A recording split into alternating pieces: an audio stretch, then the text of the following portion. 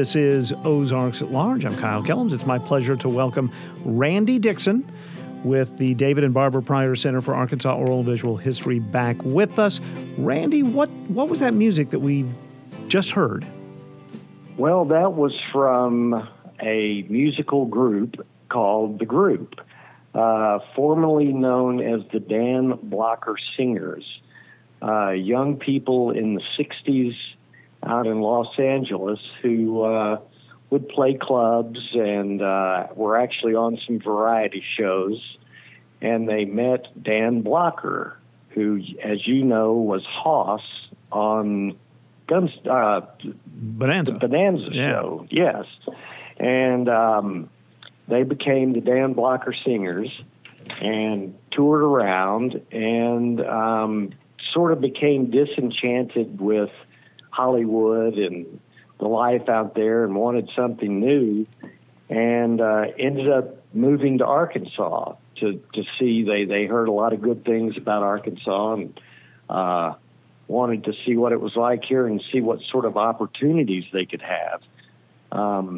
They were led by a young man by the name of Dixon Bowles, and it was, for lack of a better term, a commune. It was a group of, but it was also a business commune. At the time, they were singers and entertainers, but Dixon Bowles talked to KATV about the philosophy of this organization that he called The Group.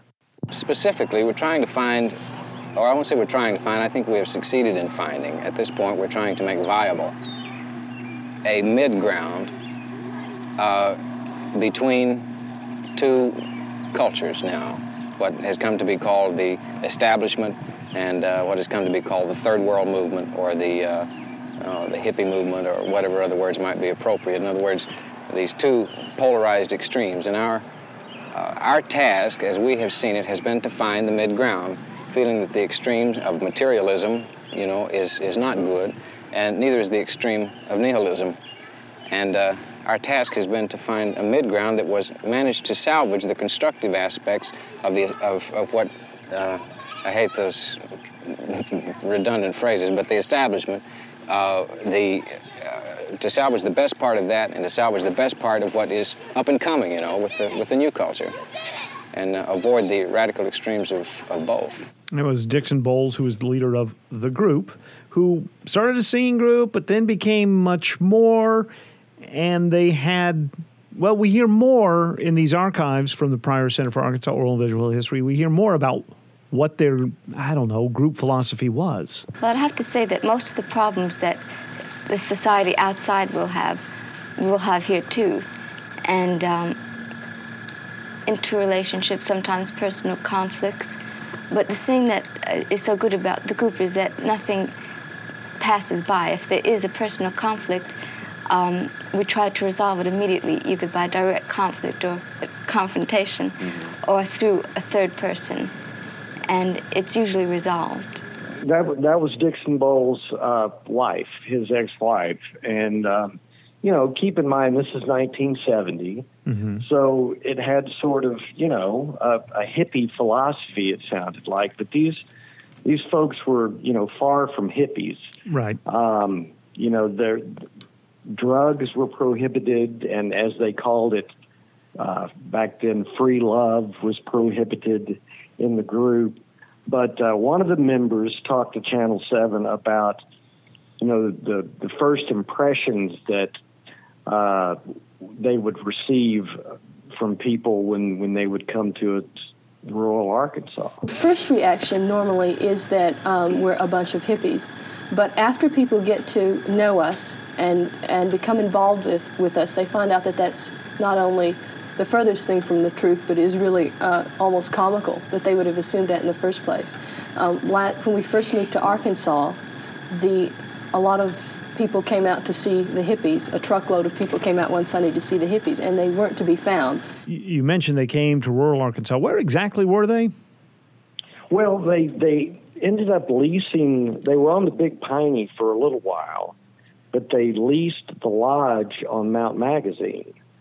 and came up and started running the lodge. So they ended up evolving from entertainers to entrepreneurs.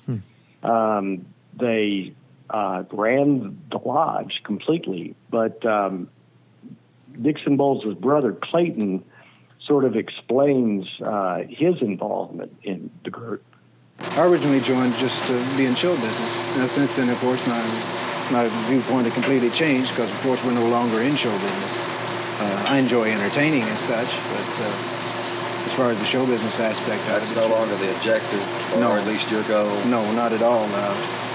The aims of the group are quite a bit different now than they were at the times of show business. It's a much more personal thing. It's not so much out for money, and that kind of thing. So this is the lodge on Mount Magazine. Now, it's not the lodge that exists there now that's run by the state park system. This was something else. Right. This was just a lodge on the mountain. There wasn't a whole lot up there. It wasn't a state park. But they ran this from top to bottom. They cleaned the rooms. They ran the restaurant. They even had a dinner theater there. And so some of the members, might come out of the kitchen or come from serving tables, and they'd get up on the stage and do a show. And Jim Pitcock from KATV went up and spent a few days there interviewing and doing stories. And he had these thoughts about the dinner theater. They had a dinner theater, I think 5 or 6 nights a week. And the people in Logan County, Paris, Boonville, even as far away as Fort Smith, they filled the place. The nights we were there, there were no empty tables. It was full both nights.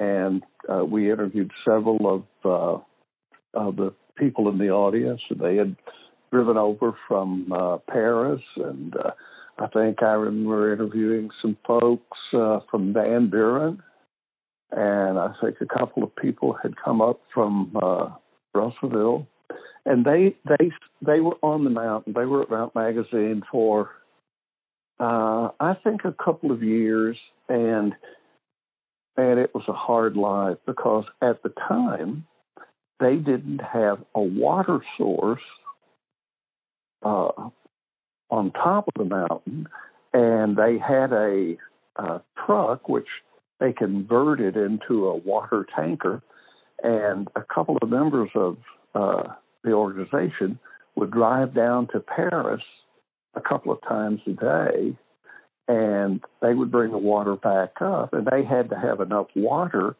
to take care of the rooms that they were leasing every night, and also take care of the folks who were living there, members of the group. And then, of course, they also had to have enough water to take care of the restaurant. It's former KATV news director Jim Pitcock talking about the time he spent covering, watching, reporting on the group when they were in Logan County. How many members do we know? How many folks made the trip into Arkansas? Well, I think at the beginning there were probably about 60 to 80. Wow. There were quite a few. And they all, of course, had assigned jobs, but they varied. And like I say, some would entertain, or some would clean rooms, or some would cook.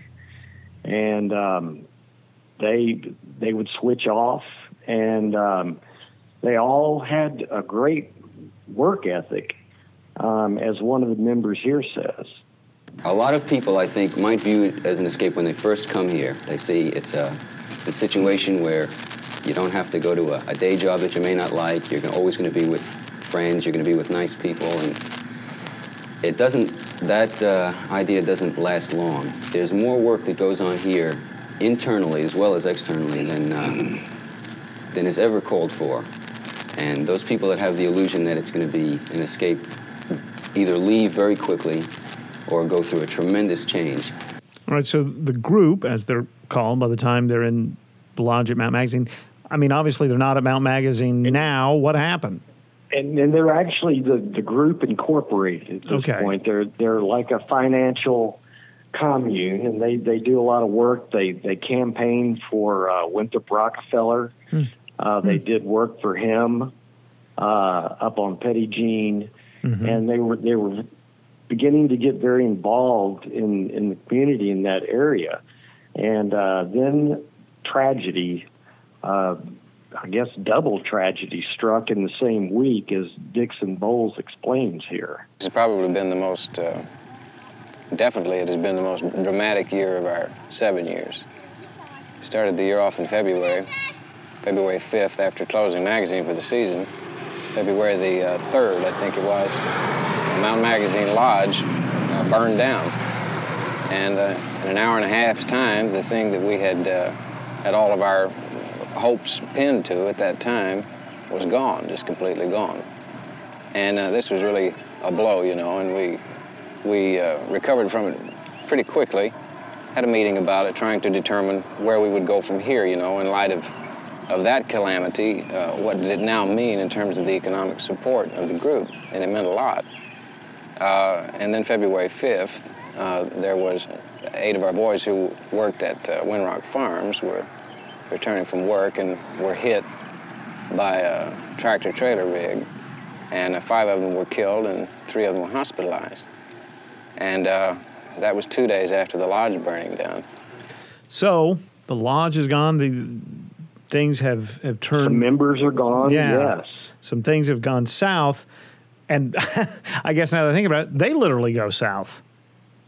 Yes, they go to Greer's Ferry, which at the time was an even smaller community called West Side. And they really started to make an impact there.